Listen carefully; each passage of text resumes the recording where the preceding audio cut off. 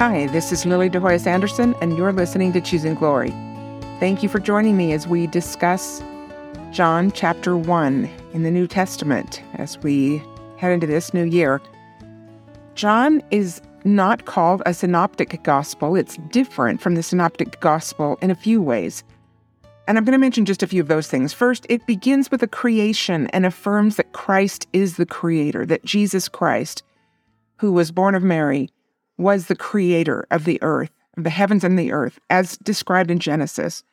President Nelson, who at the time was in the Quorum of the 12 Apostles, explained that what the title for Jesus Christ means, because here we're going to John's title for Jesus Christ given at the beginning of his gospel, which is the Word, right? That in the beginning was the Word, and the Word was with God, and the Word was God. So he's referring to Jesus Christ. And here's what elder at the time, Russell Nelson, said. In the Greek language of the New Testament, that word was logos, or expression. It was another name for the master. That terminology may seem strange, but it is appropriate. We use words to convey our expression to others. So Jesus was the word or the expression of his Father to the world. I like that. I like that Christ was the actual expression of God's love to us.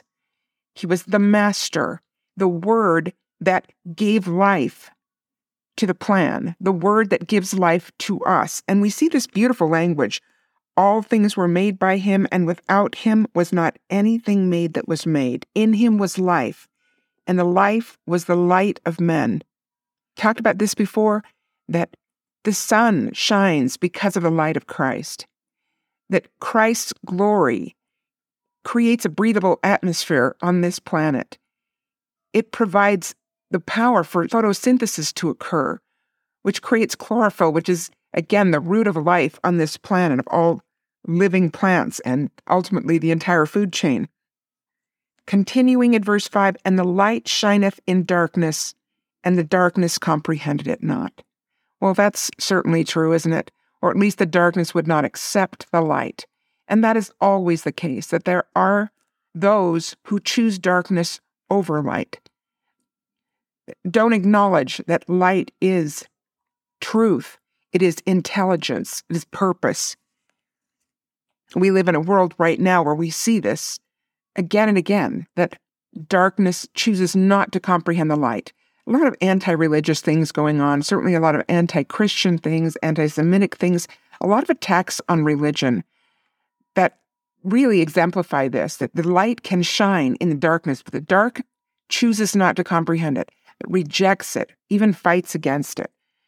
Now, it gets really interesting here, and I think this is important to point out. In the next verse, verse 6, there was a man sent from God whose name was John. The same came, in verse 7, for a witness, to bear witness of the light, that all men through him might believe. He was not the light, but was sent to bear witness of the light. That was the true light, which lighteth every man that cometh into the world. So a reference here to the light of Christ that everybody receives who comes to this planet. Verse 10, he was in the world, and the world was made by him, and the world knew him not. He came unto his own, and his own received him not. But as many as received him, to them gave he power to become the sons of God, even to them that believe on his name. I'm just going to mention quickly something that I remember learning kind of early on in my scripture study as a teenager and a young adult, and that was that there's a circle in the plan. Well, one eternal round, of course, but also that when we fell from the presence of our Heavenly Father to this earth through our choice, through our desire to participate in his marvelous plan, to receive a body and then to get to decide if we are going to rule that body or if the body is going to rule us. So here we come to this earth in a fallen condition, and through Christ, we can be born again. Through Christ and the power of the Holy Ghost, we can become born again as sons and daughters of Christ. And then as we continue on that path, we can become again sons and daughters of God the Father. So the circle is, coming from the presence of God, falling to this earth, again, by our choice to participate in this plan, and then through Christ, first becoming sons and daughters of Christ, and then Christ presents us and brings us back to the Father as joint heirs with Christ. So we become again sons and daughters of God. Hope that makes sense, but we see that throughout Scripture. It's spoken of a lot in the New Testament, in fact, but other Scripture as well. So sometimes we'll see ourselves referred to, if we make and keep covenants, as sons and daughters of Christ, and then at last, if we persist on this path with commitment and obedience, we become again the sons and daughters of God the Father. Again, blows my mind that we can be joint heirs with the Savior Jesus Christ. Okay, at this point, let's go back to some of the differences in the Gospel of John and the other synoptic Gospels, or the 3 synoptic Gospels other than John. There is a huge focus on Christ's divinity in the Gospel of John. This seems to be John's major message. Also, the Gospel of John was considered in ancient times to be the spiritual gospel because there are many discourses on theological principles and doctrines that John includes in his record. So again, written to persuade us or persuade the reader that Jesus is the Messiah, the promised Messiah. And then interestingly, John records many teachings of Jesus that appear only in his record. And I don't know if you're familiar with this, but it's really worth taking a look at. So if you go to the Bible dictionary, and that could be online or in your hard copy of the Bible, at the back where there's the Bible dictionary, or again, online, if you go to the Bible dictionary, look up Gospels, harmony of. So we're looking at the harmony of the Gospels, or Gospels as it's listed in the Bible dictionary under G, Gospels, harmony of. And you'll see an amazing chart. I find this to be incredibly valuable, and I've really, really appreciated the work that went into this by Bruce R. McConkie, who was one of the 12 at the time that he did this, and who really was an amazing scriptural scholar. So Bruce R. McConkie, and this appeared first in his Doctrinal New Testament Commentary, Volume 1, but then eventually was accepted by curriculum, and anyway, the church designated people to be approved to be entered into the Bible dictionary as the harmony of the Gospels. And this shows a chart where you can find all the parables or all the events listed in the leftmost column, and then it tells where that story appears in Matthew, Mark, Luke, and John. And of course, not every story appears in every Gospel. But what we see if we look at that with this idea of the difference of the Gospel of John is that many stories are told by the 3 authors of the Synoptic Gospels, Matthew, Mark, and Luke.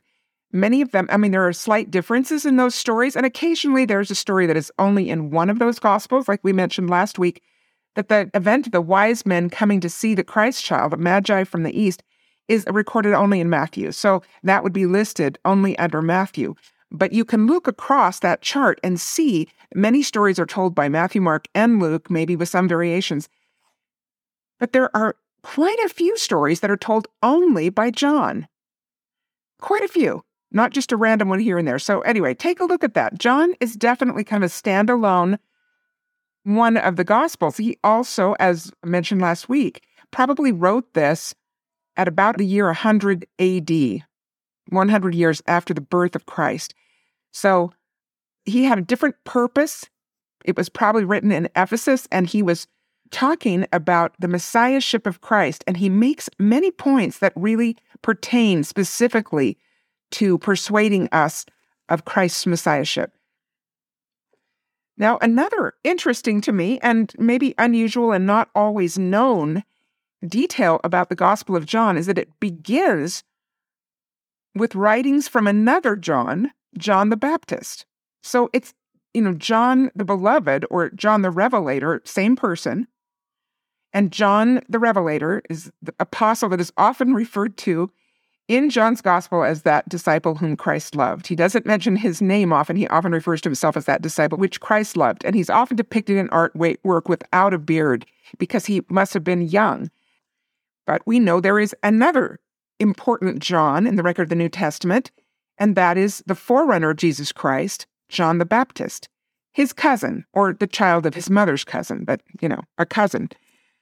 And through Latter-day Revelation, we learn that the beginning of the Gospel of John is actually written by John the Baptist. And John the Revelator, who writes the Gospel of John, must have had those writings available to him when he started his Gospel.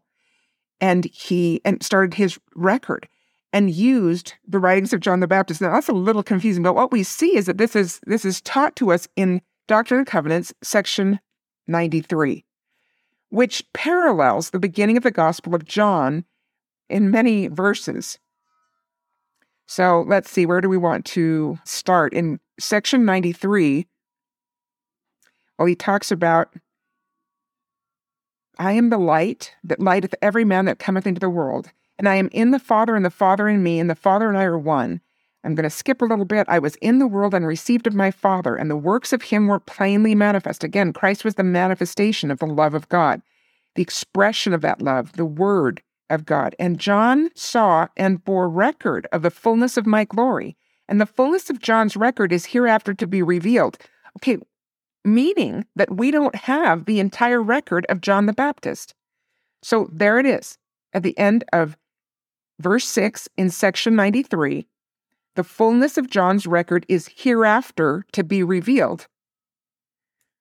Joseph Smith mentions specifically that there would be a complete revelation of John's writings when people were faithful enough to receive it. So it would be interesting to know what's in there, right? And that will depend on our faithfulness and our preparation to receive the entire record of John the Baptist. So then kind of the key to the identity here of the writer is in section 93, verse 15. And I, John, bear record, and lo, the heavens were opened, and the Holy Ghost descended upon him in the form of a dove, and sat upon him, and there came a voice out of heaven saying, This is my beloved Son. So this is referencing the baptism of Christ when the Holy Ghost descended in the form of a dove, and we have the presence of the entire Godhead here, all separate beings. We have Jesus Christ, who is receiving baptism at the hands of John the Baptist. We have the Holy Spirit, who descends in the form of a dove, but is a separate creature. And then we have God the Father, whose voice is heard, saying, This is my beloved Son. So this is how we know that this is John the Baptist, whose words begin the Gospel of John. Anyway, I think that's kind of interesting and not very commonly discussed or known. Now you know. Now, here, another confusing part of this record is that John the Baptist, as he's writing these early verses in the Gospel of John, talks about how the priests and the Levites from Jerusalem came to ask him who he was. And that's in verse 19 of John 1. And he confessed in verse 20, and denied not, but confessed, I am not the Christ. Verse 21, and they asked him, What then? Art thou Elias? And he saith, I am not. Art thou that prophet? And he answered, No. And then said they unto him, Who art thou, that we may give an answer to them that sent us? What sayest thou of thyself? And John's description, John the Baptist's description of himself, in verse 23, he said, I am the voice of one crying in the wilderness, Make straight the way of the Lord, as said the prophet Esaias. And then they ask him later and say, Why baptize thou then, if thou be not that Christ, nor Elias, neither that prophet? And John answered and saying, I baptize with water, but there standeth one among you whom ye know not. He it is who coming after me is preferred before me, whose shoes latchet I am not worthy to unloose. That is such a beautiful statement of humility, isn't it? John, who had a significant following, people were coming out in the wilderness to hear him speak as the forerunner of Jesus Christ, and yet he knows that his cousin, who is going to come after, is greater by such a margin that he feels unworthy to even unloose the latchet of Christ's shoes. I think that's such a beautiful statement of humility. Anyway, John sees Christ coming the next day in verse 29 and says, Behold the Lamb of God, which taketh away the sin of the world.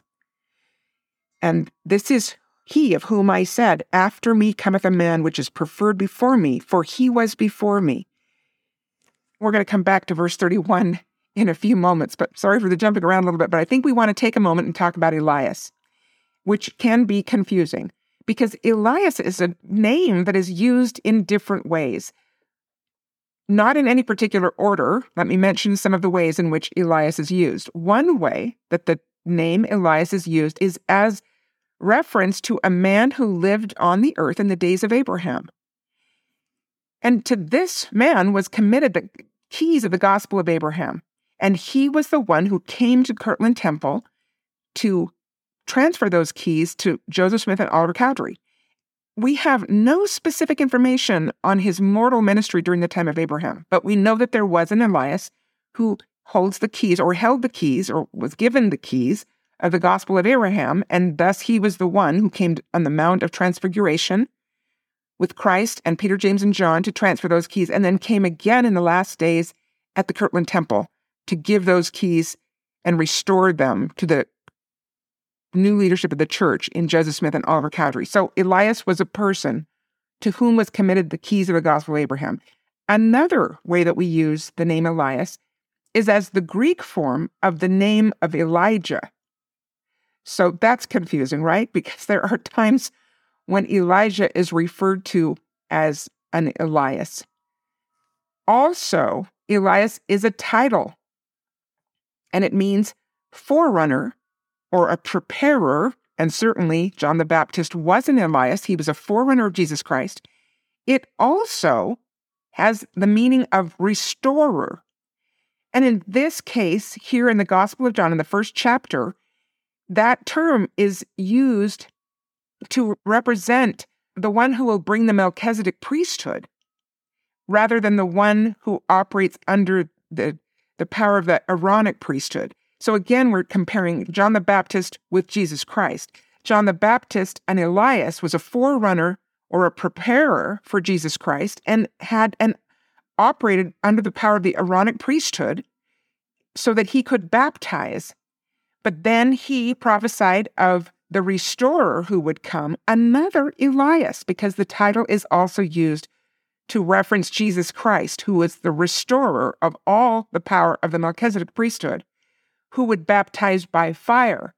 And that requires the Melchizedek priesthood that can confirm upon members of the church who have been baptized the gift of the Holy Ghost, access to that sacred gift that can then sanctify us and prepare us for the presence of God.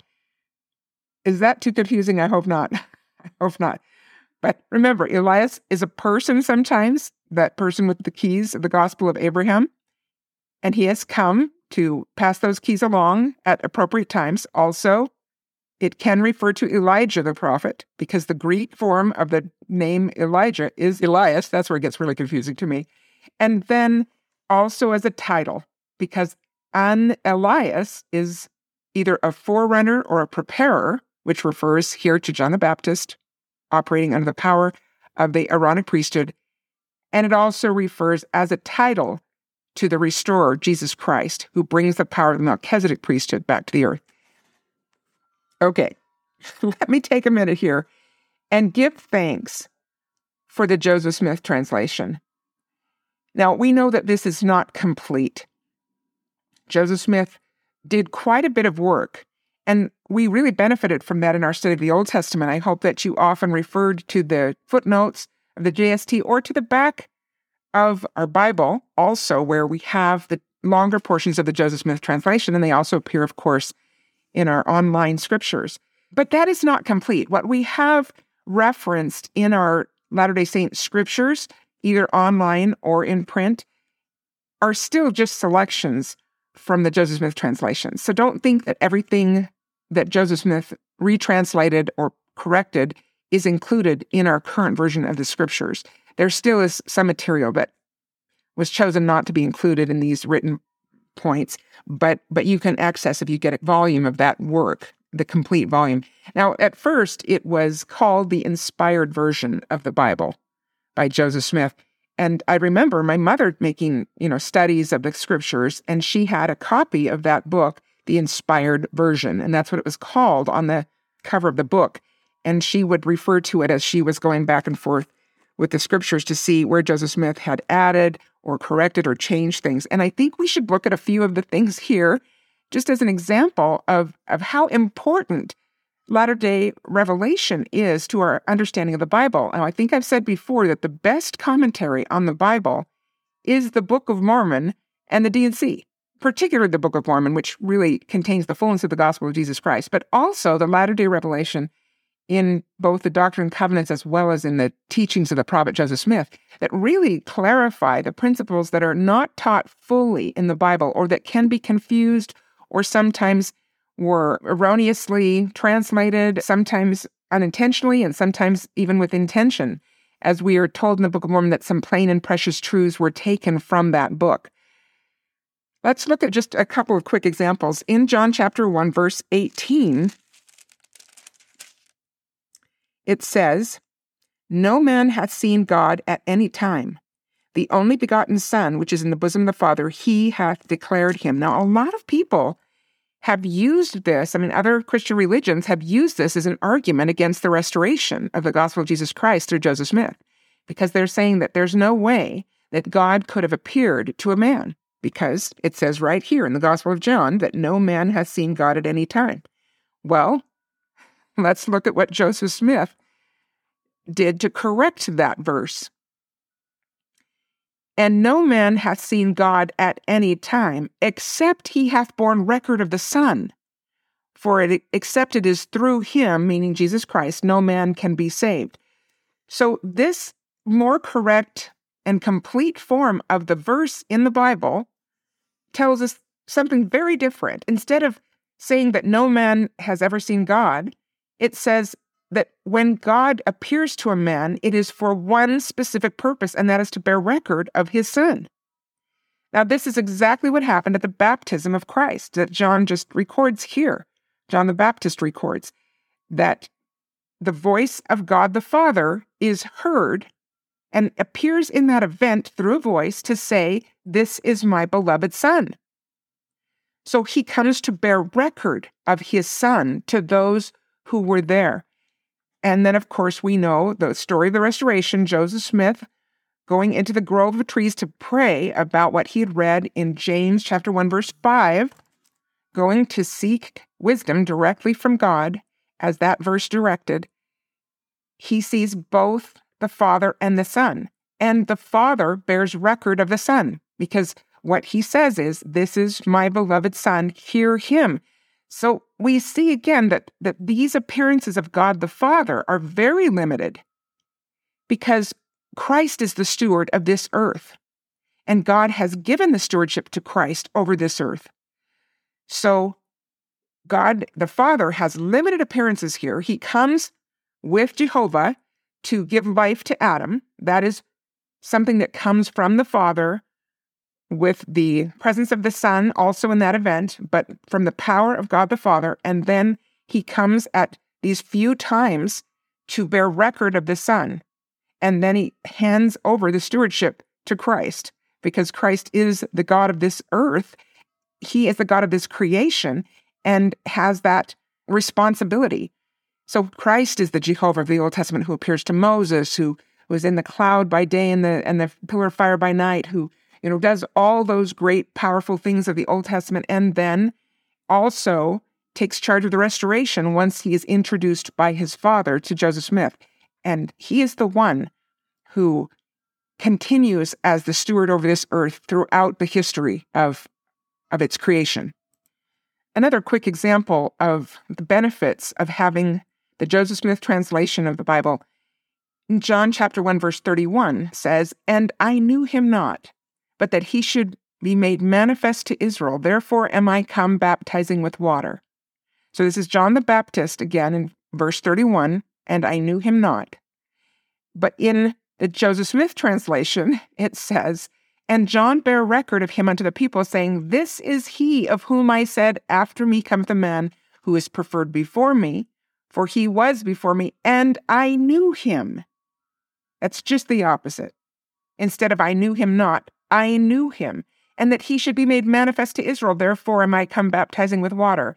And then again, the Joseph Smith translation 2 verses later says again, "And I knew him." And I knew him. So exactly the opposite message is given by the King James Version, where some plain and precious truths were taken away, again, some unintentionally and some intentionally. And Joseph Smith clarified so many of them. So I want to express my personal gratitude for this information that is given to us in the latter days. We are so blessed to have a more complete understanding. There is more to come, of course. Joseph Smith did not complete the work of retranslation, but what he did is priceless. Now, the rest of the chapter 1 in John talks about the calling of some of Christ's apostles, and we're not going to talk about that today. Of course, it's a good record to review as we're introduced to some of these great men who became followers of Christ and became his first quorum of 12 apostles in his earthly ministry. But let's go back for a moment to section 93 of the Doctrine and Covenants and go to verse 12. This is a really important point that is mentioned in our curriculum, and I want to spend some time talking about it. Section 93, verse 12 says, "And I, John," this is John the Baptist again, "saw that he," meaning Christ, "received not of the fullness at the first, but received grace for grace. And he received not of the fullness at first," this is verse 13, "but continued from grace to grace until he received a fullness." So let's look at this for a moment. President Joseph Fielding Smith makes this statement: "Our Savior was a God before he was born into this world."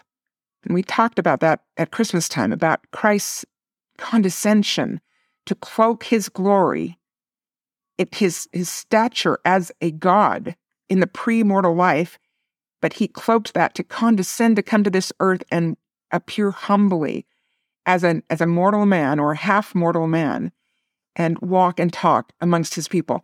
So going back to Joseph Fielding Smith's statement, our Savior was a God before he was born into this world, and he brought with him that same status when he came here. He was as much a God when he was born into the world as he was before. But as far as this life is concerned, it appears that he had to start just as all other children do and gain his knowledge line upon line. Without doubt, Jesus came into the world subject to the same condition as was required of each of us. He forgot everything, and he had to grow from grace to grace. So just like all the rest of us, he passed through the veil of forgetfulness when he was born here in mortality, and he had to learn line upon line and receive grace for grace.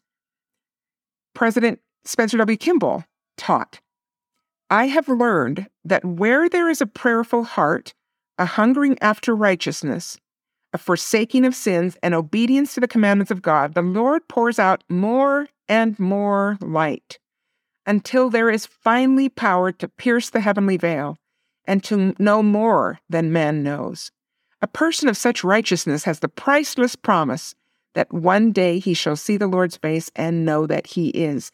So you see that same principle being taught, that if we have a prayerful heart, a hungering after righteousness, and are willing to forsake our sins and obey the commandments, the Lord pours out more and more light.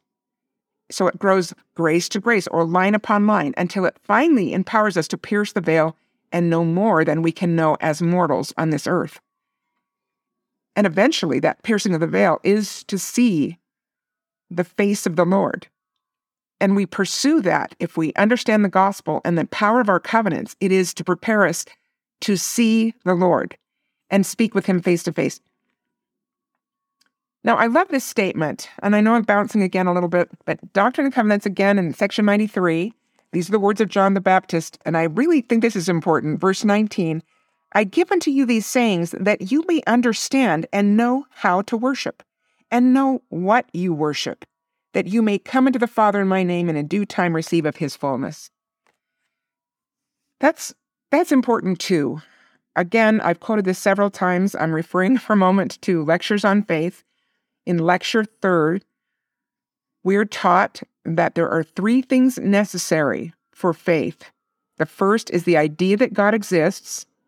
Second, a correct understanding of his character, perfections, attributes, etc. And this is what John's referring to here. And then third, the knowledge that the course we are pursuing is in accordance with his will for us. Okay, I've thought about this so much, and I am always so grateful to learn more about Jesus Christ. Because just as John puts it here, we need to understand how to worship.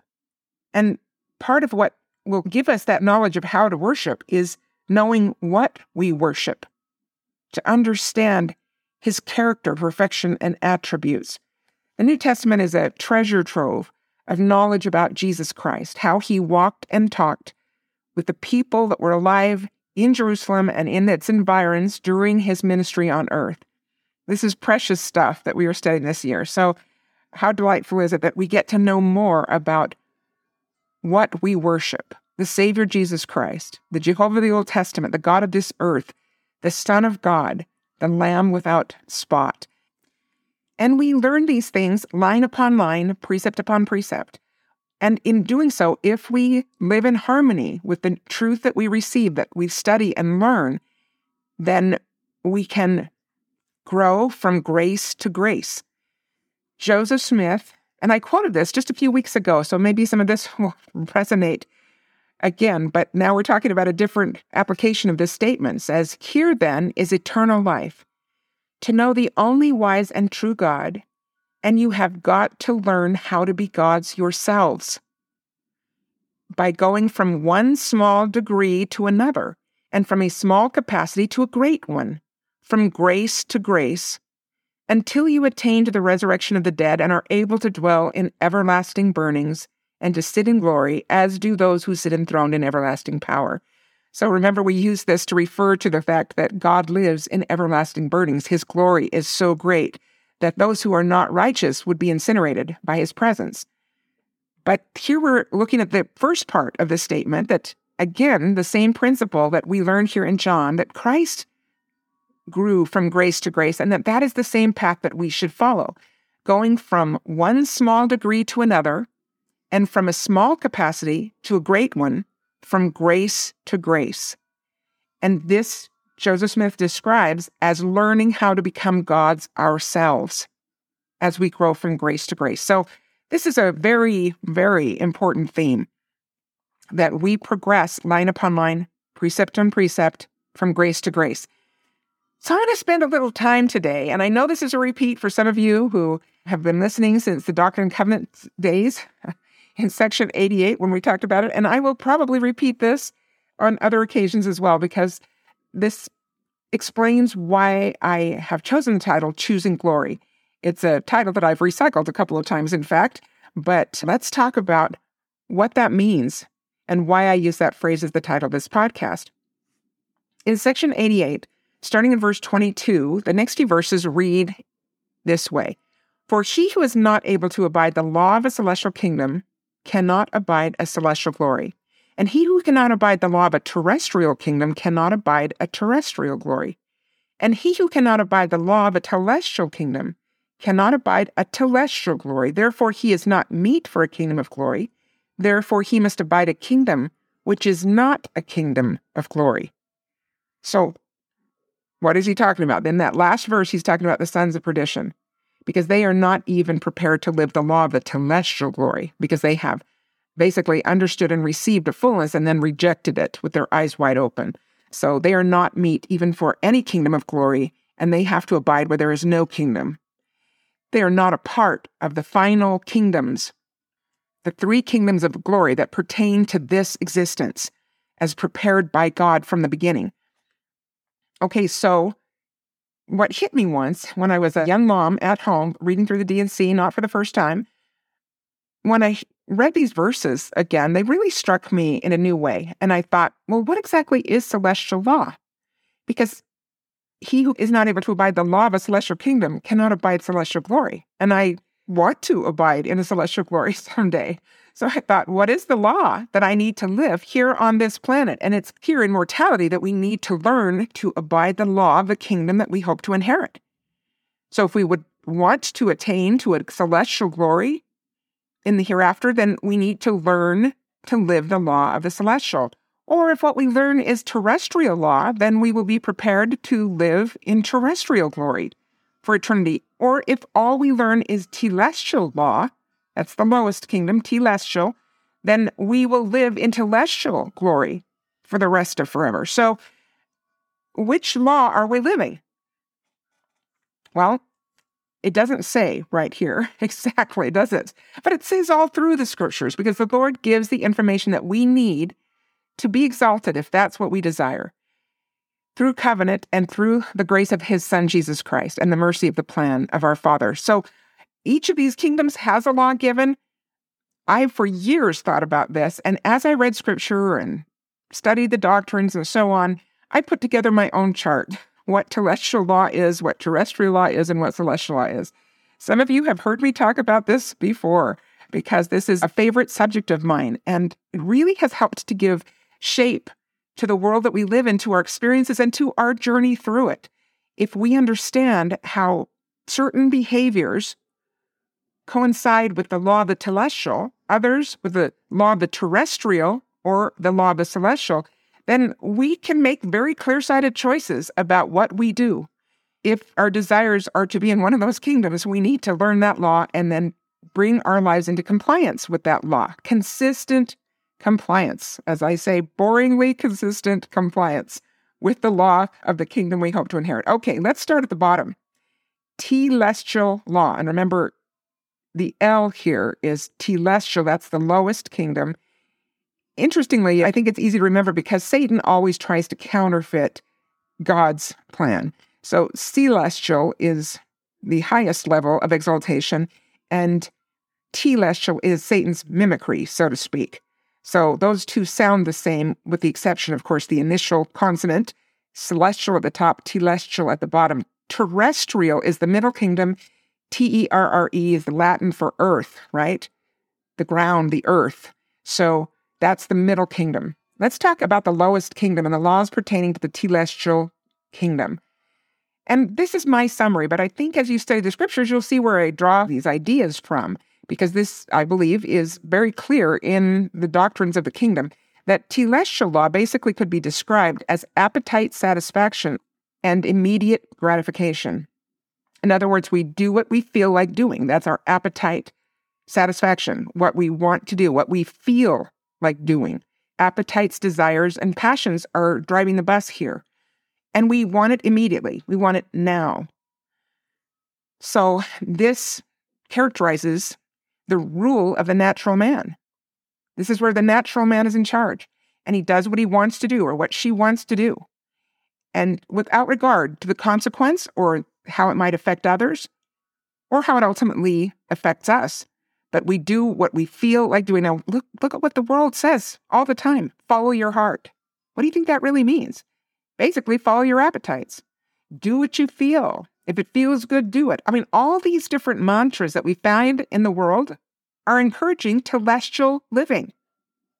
So if we buy into this idea that we should be true to ourselves, as we've discussed before, they are never talking about the divine child of God's self or the God in embryo that is a part of us as well. They're talking about the natural man's self. Be true to the natural man. Be true to your desires, appetites, passions. And all of that messaging is telestial. You know, I've talked about parenting a lot. I'm going to talk about it again. But, you know, we're in a world that tells us to give our children what they want. This gentle parenting, this let children make all these decisions, whatever. What a disaster that has created. It doesn't take much to notice that if you're paying attention at all. And the children who are encouraged to do what they feel or make every decision without regard for the principles that the parents would live by or by the principles of the gospel or the commandments of God, they're pretty miserable to be around. And that's the trouble with telestial law, because it yields pain, violence, and destruction.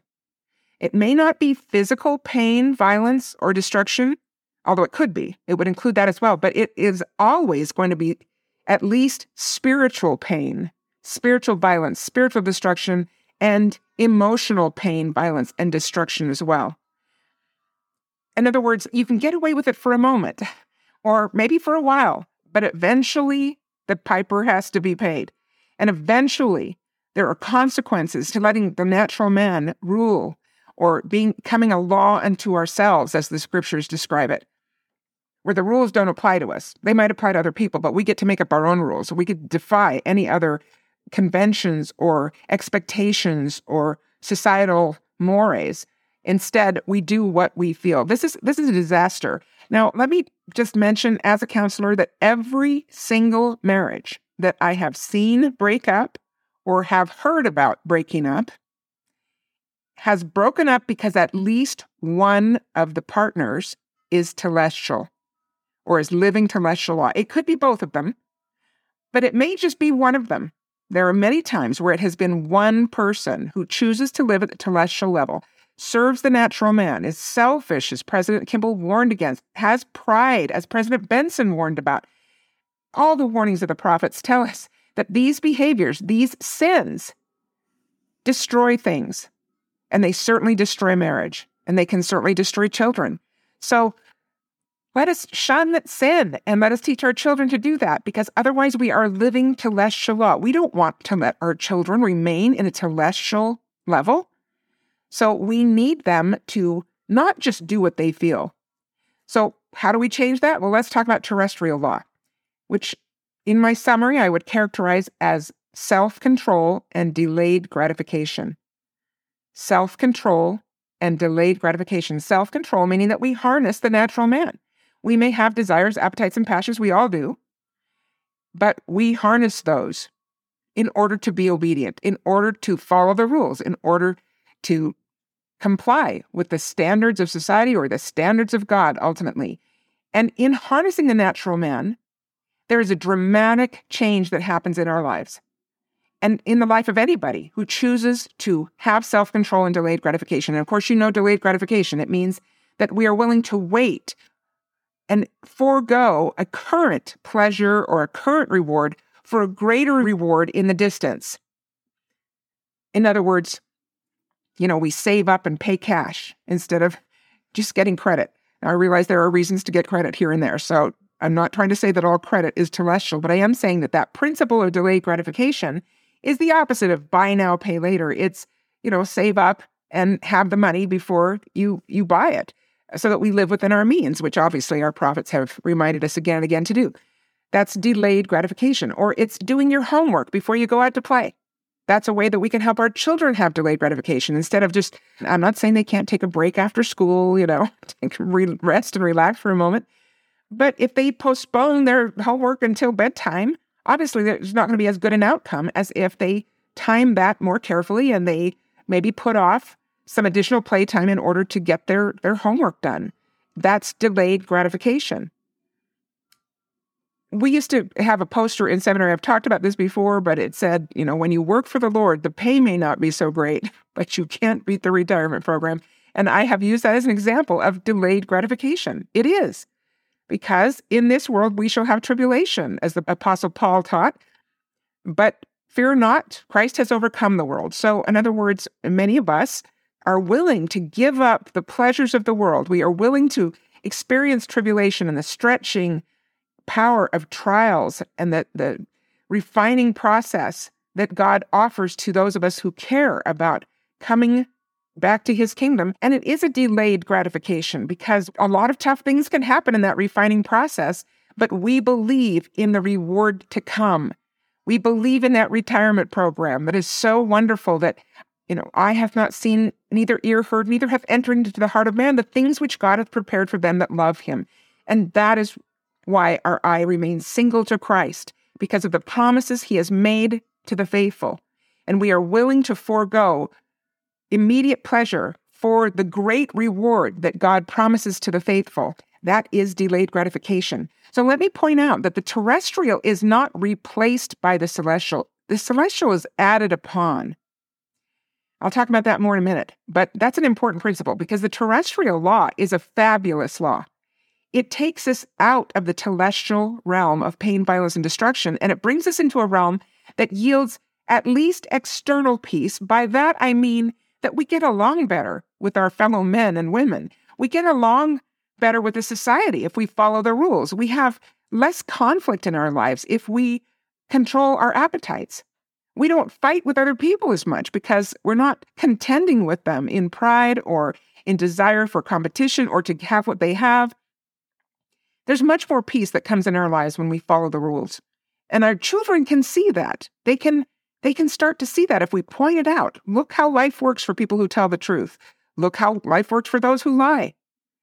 Look how life works for those who hit, or say mean things the minute that they have that inclination or the minute they feel hurt or anger and they just lash out at people. How does life work down the road? Well, it ends up with pain, violence, and destruction. But if we harness that natural man and we follow better rules, follow the commandments of God especially, then we have a more peaceful existence a more peaceable walk, I think Mormon calls it, a peaceable walk with the children of men. So we are much more able to have collaborative relationships with people. And people like us better. Not a big surprise there. Again, something to point out to our children. And then I would add another product of terrestrial living is safety. And this is not a small thing on a planet like ours. Now, obviously, there's no guarantee of complete safety on a planet this dangerous. Nevertheless, there is a different level of safety that comes to people who follow the rules, who harness the natural man. And this was really borne out to me. Again, I know I told this story, I think, back with the Section 88 discussion in the DNC a couple of years ago now, but I saw an article. I was a mom at home still. I was at the grocery store, and I saw a cover story on one of the news magazines called something like A Week in the Death of America or 7 Deadly Days. There were actually 2 articles that came out of similar time in Newsweek, I think, the same week or close to it. And they were both talking about how many violent deaths there were in the United States. And it was horrifying. One of the magazines had a picture, like usually the driver's license picture, but sometimes it was another little snapshot, and there were a few pictures missing. But they tried to have a picture of every person that was killed within a 7-week period in this country, and as reported by all the police precincts throughout the country. So it was a lot of people. I don't remember the number, but it was kind of horrifying to see that all these people have been violently killed in our country. And again, we are in times of violence. Again, I mean, it's never completely ended, but it seems to ebb and flow. And we are really, really in the flow period now where violence is again all over. So I read through each of the synopses underneath those pictures. It had the name and the age and a tiny synopsis of the events concerning the homicide, because all of these people were victims of homicide.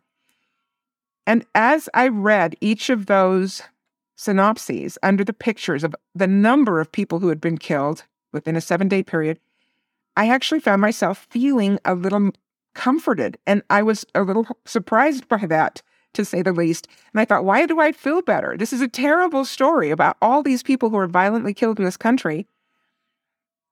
So I had to think about it for a moment. And then I realized, and I hope this doesn't sound too self-serving, but it was a pretty natural conclusion, was that most of these people were living telestial law. They were involved in telestial behaviors. In other words, they were playing with fire and eventually they got burned. Most of them, by far, were involved in the commission of a crime. That was the vast majority, that the single largest group of the people who had been killed had been involved in the commission of a crime when that happened. Well, that's a dangerous way to live. Many of them were involved in the drug culture.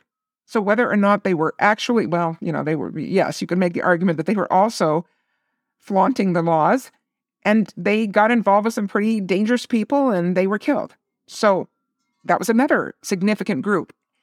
There was even one trio of victims of homicide and one of them was a suicide, who had been involved in a weird lover's triangle. Like there was a woman who kept going back and forth between 2 men, and eventually one of the men got really mad and he took a gun and he killed the woman and the other man, and then he turned the gun on himself and suicided. So those were 3 of the victims of murder also in this article. And as I read the whole article, I read all the synopses, and I realized, boy, I am so blessed with greater protection because I don't live like that. Because I am willing to try to follow the laws of man and God, that protects me from so many of the violent acts that can happen on this planet. Now, we are in a time where the telestial is encroaching more and more into the terrestrial realms of the earth. So we see more and more crime going into suburbia, for instance, or we see it more and more crime where there are innocent victims. And there were a couple of innocent victims in this article as well. I remember one guy was at a video store and someone came in to rob the store and there was gunfire and he was shot and killed. So he was presumably an innocent victim just there as a patron of the video store when a violent person came in and he then ended up killed. But as I said, the vast majority of them were kind of playing with fire and they ended up getting burned. This is not to say anybody deserves to be murdered. Please don't misunderstand me. I'm not saying that. I am saying that there is great safety that comes from following laws, from obeying the laws. They're meant to provide protection and safety. Good laws do that. And certainly the laws of God provide us with the best laws that exist on the planet. If we are obedient to the commandments of God, there is a great measure of safety. And certainly that safety is eternal. And it may not always cover the events of this life, because we know that there are many wonderful men and women who have suffered at the hands of evil people in the history of this world. Abinadi is killed by King Noah and his wicked priests. Nephi is tied to the mast for 3 days by his brothers, and they constantly are attempting to kill him. Prior to that, Joseph Smith was martyred with his brother Hiram by evil men. So again, I'm not saying that protection is 100%, but I am saying that life is a lot easier when we stand in holy places, when we do the things that God has commanded. There is a measure of protection that is not afforded to people who violate laws, who do not harness their natural man. That's a big pitch for obedience, I would hope as well. And then along with peace, that external peace and safety, let me add another blessing of the terrestrial, which is prosperity. And that doesn't always refer to financial prosperity. Again, Joseph Smith never really made much money. That was not his calling and not his gift. But he prospered in the ways that matter. There was relational prosperity in his life. There was emotional prosperity. There was certainly spiritual prosperity. He prospered in the ways of God. He received greater light, truth, and intelligence. He grew from grace to grace. These are real blessings of prosperity. So let's not limit our idea of prosperity to just money.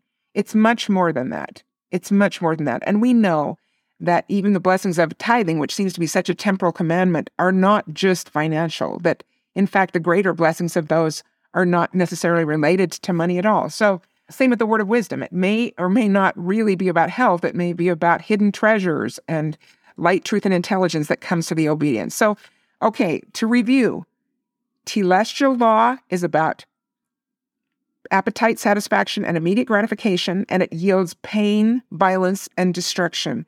Terrestrial law is all about harnessing the natural man with self-control and delayed gratification. We don't just do what we feel. We harness those appetites to follow the rules, and certainly to follow the commandments of God. And that kind of living yields external peace, safety, and prosperity at significant levels.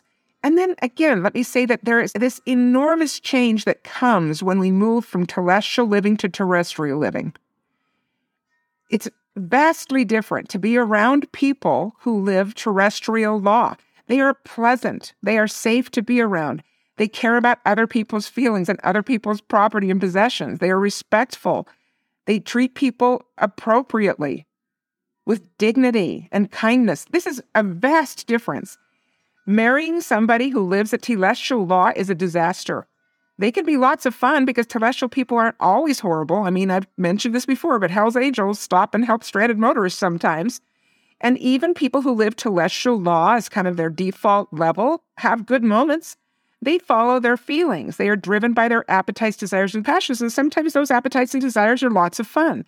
Or they might be really generous, or they might, be in a good mood, and they are very, very kind to people for a moment. But as our emotions vary, and they do, feelings are not stable, right? They change often.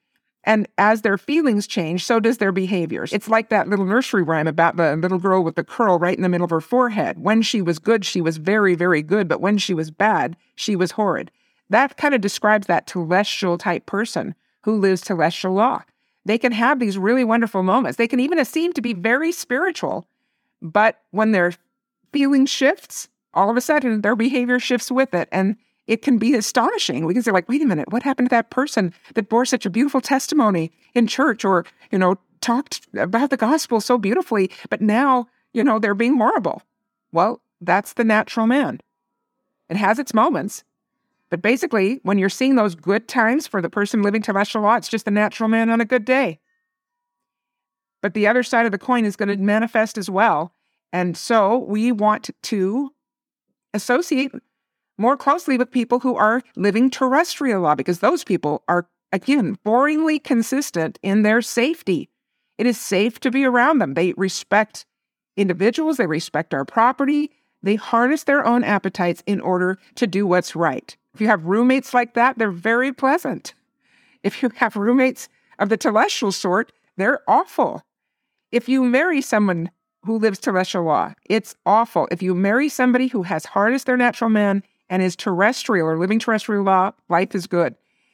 Doesn't mean there aren't growth opportunities and challenges. We're not talking about perfect people here, but we are talking about people who have committed to harness their natural man. So much of the Spirit can flow with people who harness the natural man, and that is an enormous difference. The presence of the Spirit can be with us when we are living terrestrial law. That is huge. Of course, the millennium will consist of people who live terrestrial law. The world will not yet be glorified and turned into the celestial kingdom, but it will become a paradisiacal place where all evil is burned off the planet by the presence and glory of Christ when he comes in his glory the second time to the earth, and all the wicked will burn as stubble. So those are those living terrestrial law that will be destroyed. The terrestrial make the cut into the millennium. The terrestrial don't need to be destroyed because they don't cause that much trouble. In fact, they don't cause any trouble. They are not destructive of themselves, so they have no addictions, they have no self-destructive behaviors, and they are not destructive of others because they consider others. They obey the laws of God. Okay, the last level here, celestial law. So as we grow from grace to grace, we start as natural men, as little children, because boy, is a little child a natural man or a natural little woman, right? I mean, children come and they are driven by appetites. Now, they don't have the ability to meet their own needs. So of course we take care of them. And when they're hungry, we feed them. And when they're cold, we warm them up. And when they're messy, we clean them up. So of course we meet the needs of that little natural man or that little natural girl. But as they grow, if they remain in that natural man state, they're pretty miserable to be around. But if we teach them to be obedient to good principles and to harness their natural man, then they become, first of all, much more pleasant to be around, and they can have the presence of the Spirit. But that is not where we would like to end. If we want more of what God offers us, we need to grow toward living celestial law, which I can describe in just this one way, which is Christ-like being. Now, Christ-like being is not the same as Christ-like behavior, and I would suggest that we can actually behave like Jesus Christ at the terrestrial level, that middle kingdom level. Why?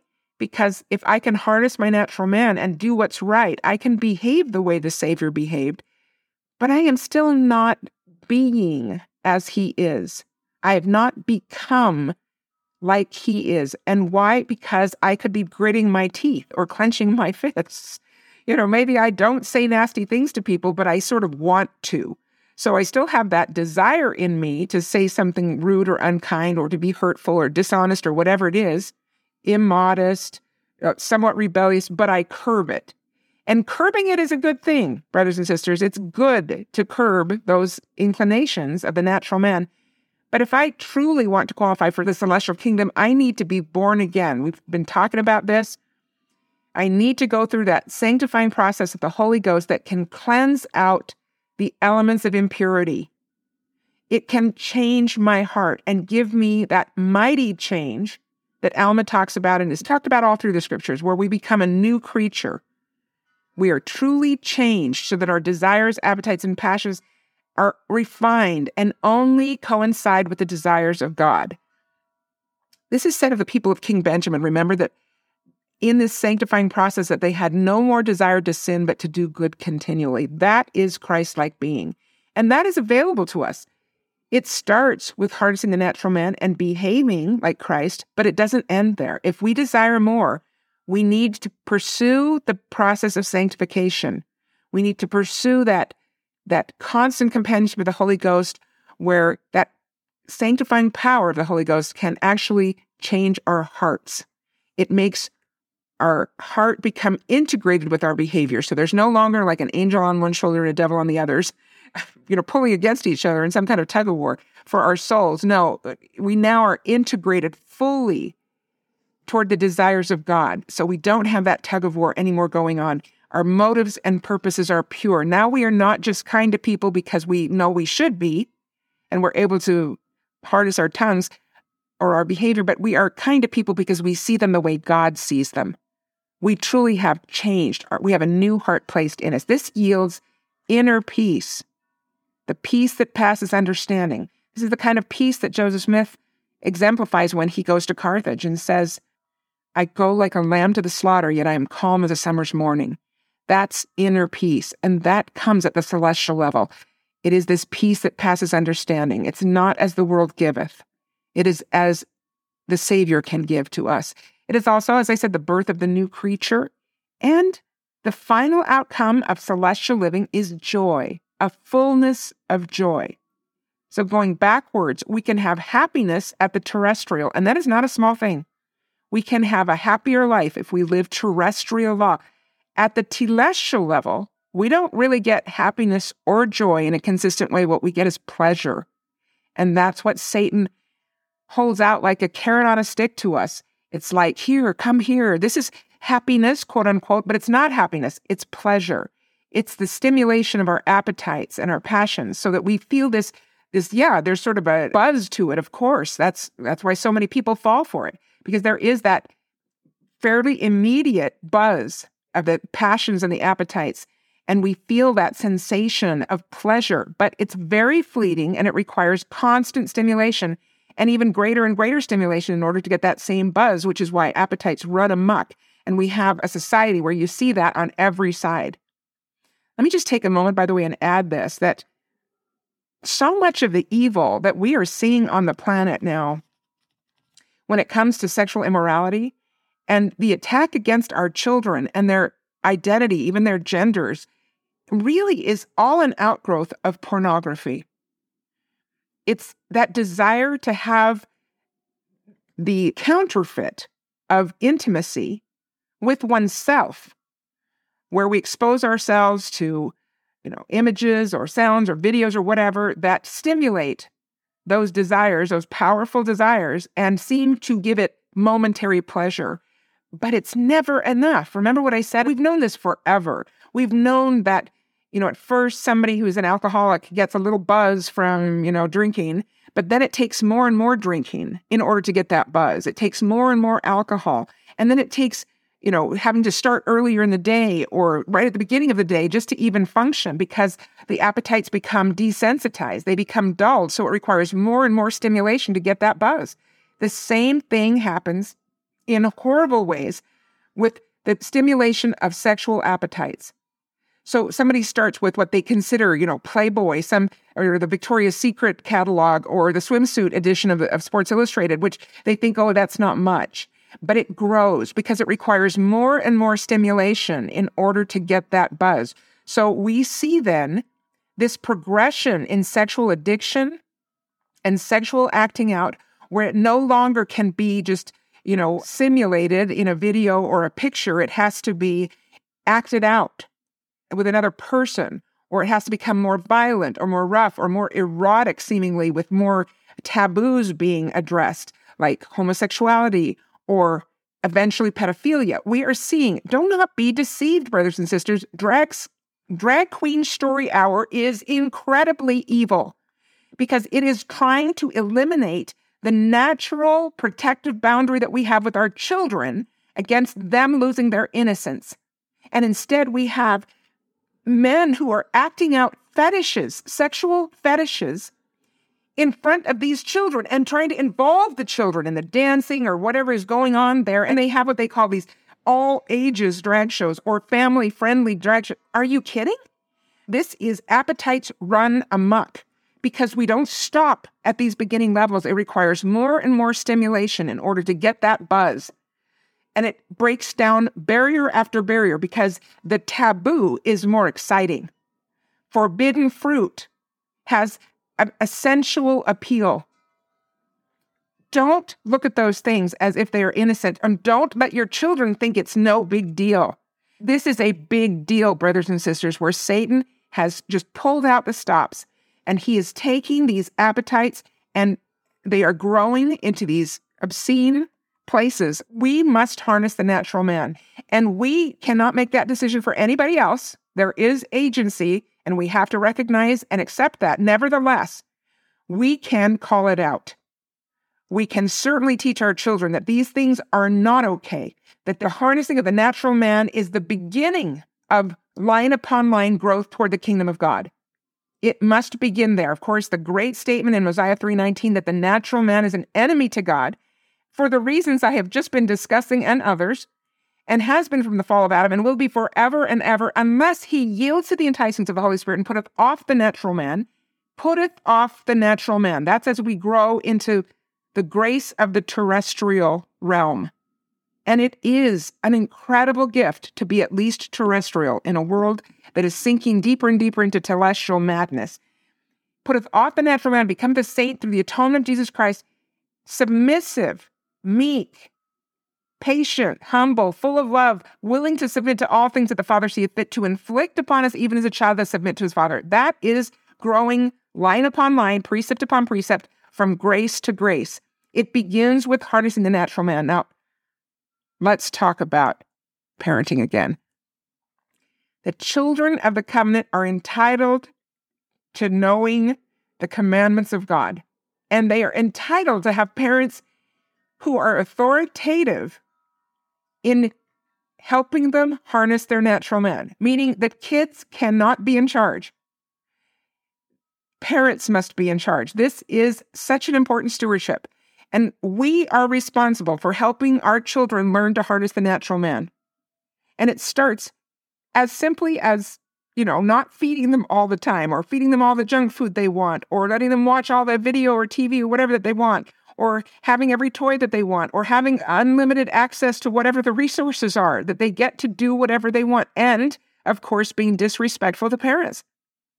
We talked about that transfer of authority from parents to children that has been happening for decades now in permissive parenting, and the warnings of Elder Neil Maxwell, who with his prophetic vision told us that this would lead to disaster if children are allowed to indulge the natural man.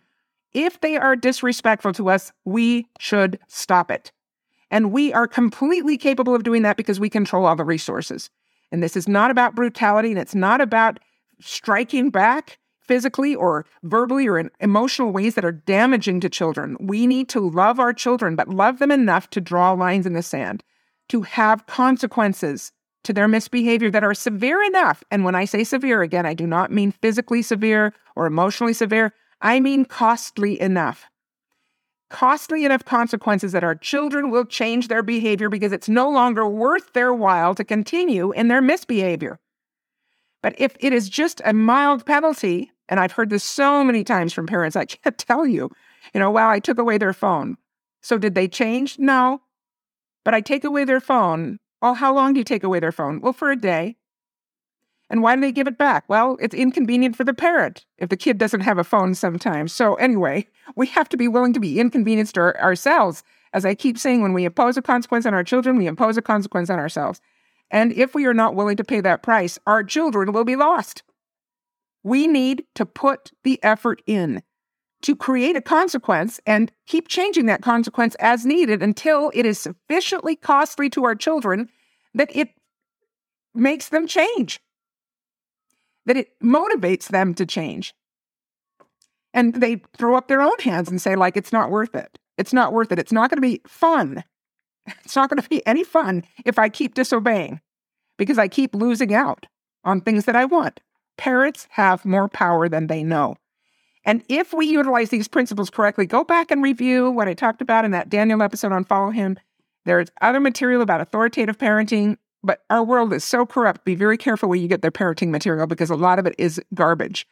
At any rate, we have a responsibility to help them become at least terrestrial. Now, I've had parents say, why don't we want to make our kids celestial? Because that's above our pay grade. We don't have the power to change somebody's heart. It requires the Holy Ghost to do that if the kids desire it. And it takes the Holy Ghost to change our hearts if we desire it sufficiently. So this isn't about making our kids celestial. That's impossible. It is about making it worth their while for them to harness the natural man and thereby become worthy of at least a terrestrial kingdom. And what that means is that when they leave our homes, they can have the Spirit in their lives. Otherwise, if they remain natural men and women, even in their teenage years, when they leave our homes, the Spirit is too often offended by their disobedience. So the Spirit will not strive with them. And that is a complete abdication of our responsibility as parents. Now, some kids are harder than others. Believe me, I know that. I've seen it again and again. You are not responsible for every choice that your child makes, but we are responsible for giving them the best chance we can to harness their natural man by using correct principles and not giving up on our parental authority. There is a balance in their understanding. Please do not beat yourself up if you have children that are wayward. We talked about that again in the discussion on Daniel, that there is so much comfort given by God through his prophets to parents who have taught the gospel of Jesus Christ. And there are promises made to those parents. So go back and review those wonderful words. But we can make for better lives in our children, for many of them, perhaps even most of them, if we teach them to be terrestrial. Now, I have 3 realms on the brain, brothers and sisters, and I think about this often when I'm thinking about just people's different behaviors, the choices that we make. I think often, is this celestial living? Is this terrestrial living? Or is this celestial living? And I desire to become more and more conformed to celestial law so that that is the kingdom that I can inherit. So this is why I call this podcast Choosing Glory, because everything we do, every behavior that we choose is, in essence, choosing the glory that we will inherit. As you know, I wrote a book on this topic where I talk about the applications of this model to mate selection, to marriage, to parenting.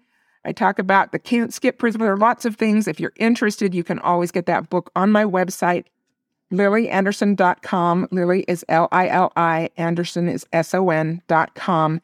The book is available there. It's also available on Kindle, and soon will be available on an audiobook. At last, I have wonderful children, and my sons have really encouraged me to do an audiobook. So after many years, I'm finally getting set up to do that. It will probably take a month or so to be available on audiobook, and I'll let you know when that is available.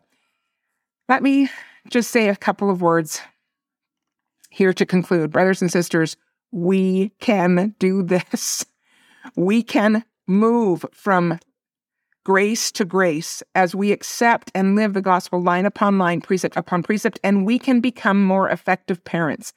Our children will ultimately choose the path that they are on, but we can give them a wonderful start if we do not accept their natural man behaviors, but teach them a better way and motivate them appropriately with the costs and payoffs that are appropriate, not demeaning, not destructive in any way, but that are costly enough to let them think again about their behavior and choose something better.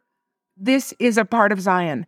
If we want to prepare to be a Zion people, it must start with leaving the celestial behind, becoming solidly terrestrial, and then hungering and thirsting for more. I know we can do it. We can choose glory. We can build Zion. As usual, thanks to my husband, Chris Anderson, and to Doug Larson of Point Digital. Take care.